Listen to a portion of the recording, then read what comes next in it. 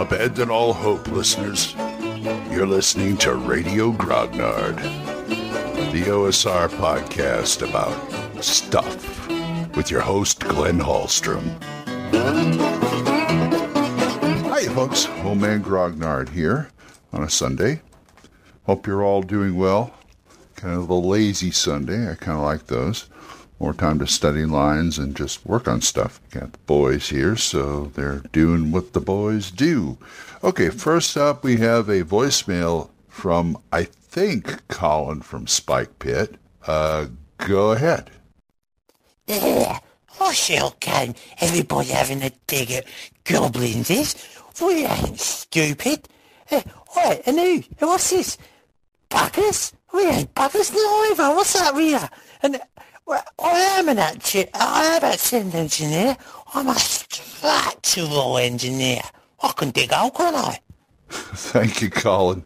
That's Colin from Spike Pit there. I guess I had a little goblin protest from my last episode about goblins digging underneath towns.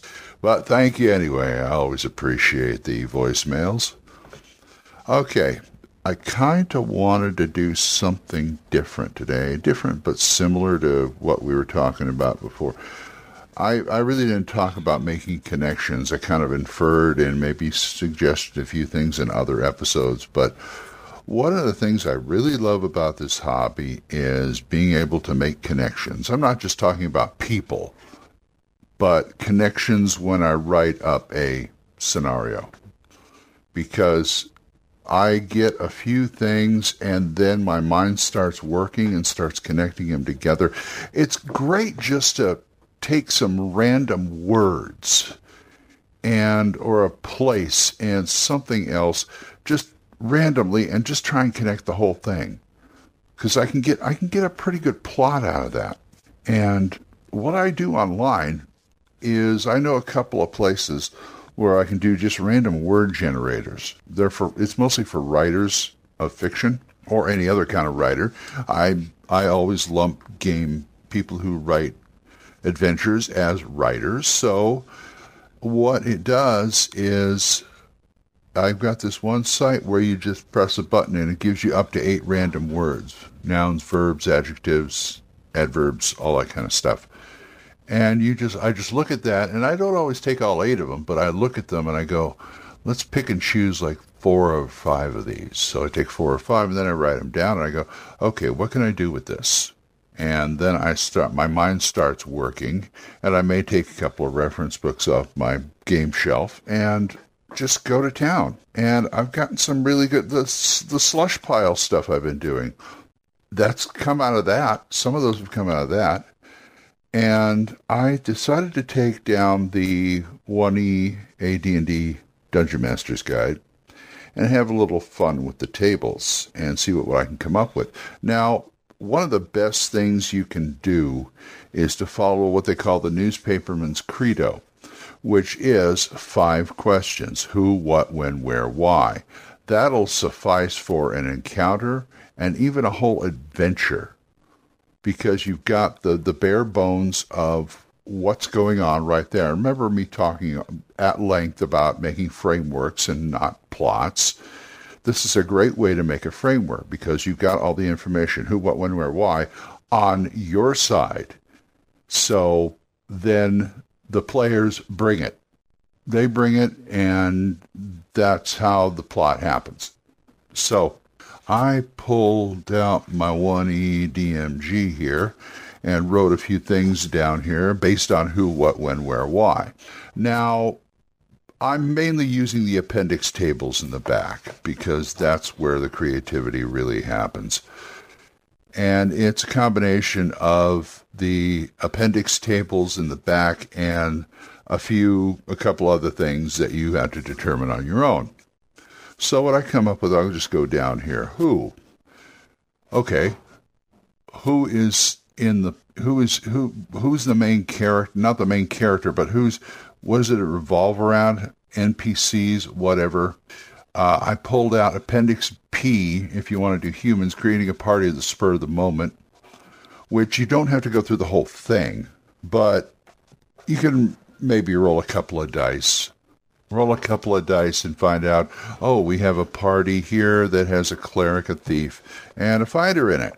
Or we have this party here that made up all thieves or whatever. And you can add as much detail as you want if you want to roll on the charts and all that kind of stuff. And that will give you the who. And if you want to do other things like monsters that may be revolving around the plot, of course you roll on appendix. You go to appendix C, random monster encounters, or appendix D, creatures from the lower planes. But I found something easier to do because that's a lot of stuff.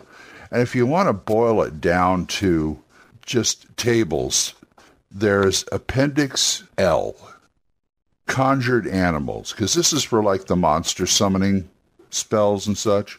And you can do it that way. Those are normal animals. And then you go next to appendix M, summoned monsters, if you want something more fantastic, like lycanthrope, a gorgon, peritons, up to dragons, and, you can do that. And, okay, let's go to the what.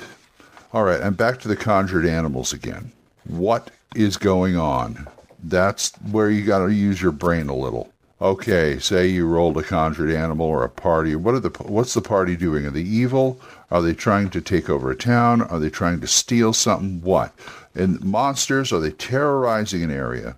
Are they just out there to be hunted for sport? You start thinking about that and use the conjured animals table and the summoned monster table again for that. Now, the when. If you want to get real specific, and I don't, because I never think about, unless the plot's revolving around something like a holiday or a festival. Mine usually take place in some time of the year. And there's a few plots that if it's a certain area, which is like, say, the frozen north, well, you know what you're going to get. You're going to get ice and snow and things like that. But if you want to pin it down to a certain date, what you can do is, I'm assuming if you have a calendar for your group, you can probably pick a time in the calendar that suits you. And then if you want to really pin it down, let's start with the season. Roll a D4. That'll give you spring, summer, winter, fall. Then if you want to go further, do a D12 for the month. And if you have a D30 for the day. Now, that doesn't really, depending on your calendar, I think a D30 would be enough. You got a 31 day, in the regular calendar, 31 days in a month, some months, but you can kind of fudge it. If you want to do that, do a +1 or something like that. But that's the way how to pin down the when. Where? This is where it gets interesting. 3 charts. 1, Appendix A, random dungeon generation, of course. If it takes place in a dungeon, that's the way to go. I'm not saying you have to make a dungeon out of this, but just start either looking at the charts or rolling on a few charts to see what kind of a underground place you do get, and you can place stuff there. And I'll get to placing stuff there in a minute. Or Appendix B, random wilderness encounters, or rather random wilderness. I believe it's, I was going to say that you got the regular monster encounters for that. It's random wilderness terrain.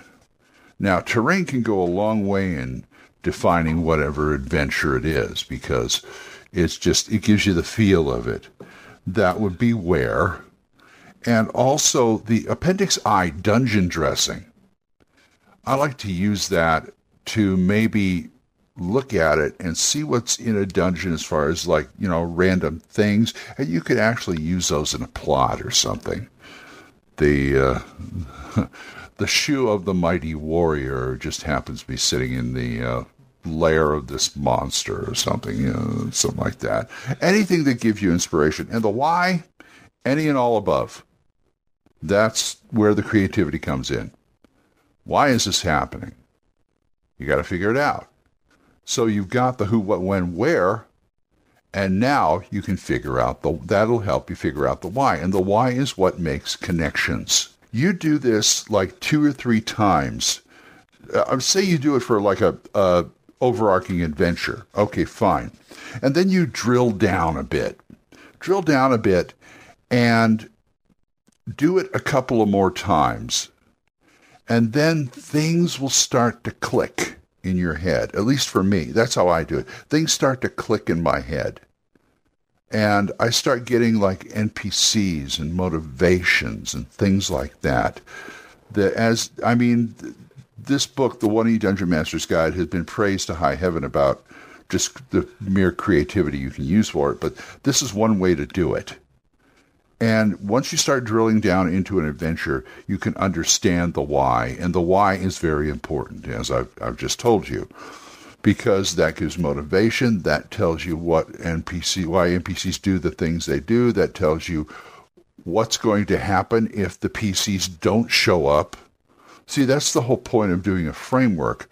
You can plan and plan and plan until the cows come home. And the players won't do what you think they're going to do, so you jettison the plan. What it is you plan out the framework. You plan out like this and drill down. You know it's not always going to happen that way. In fact, the bad guys are always, most of the time, unless they're really smart, will just plan this way and just assume it's going to happen this way.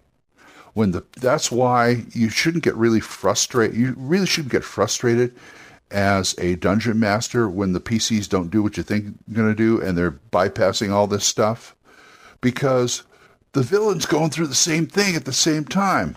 What these guys stop me from getting a ship. What? Well, take care of it. And then that modifies the framework, that modifies the plot, because it's going to happen. This whole thing is a setup to see what the PCs will do about it. So you got to understand.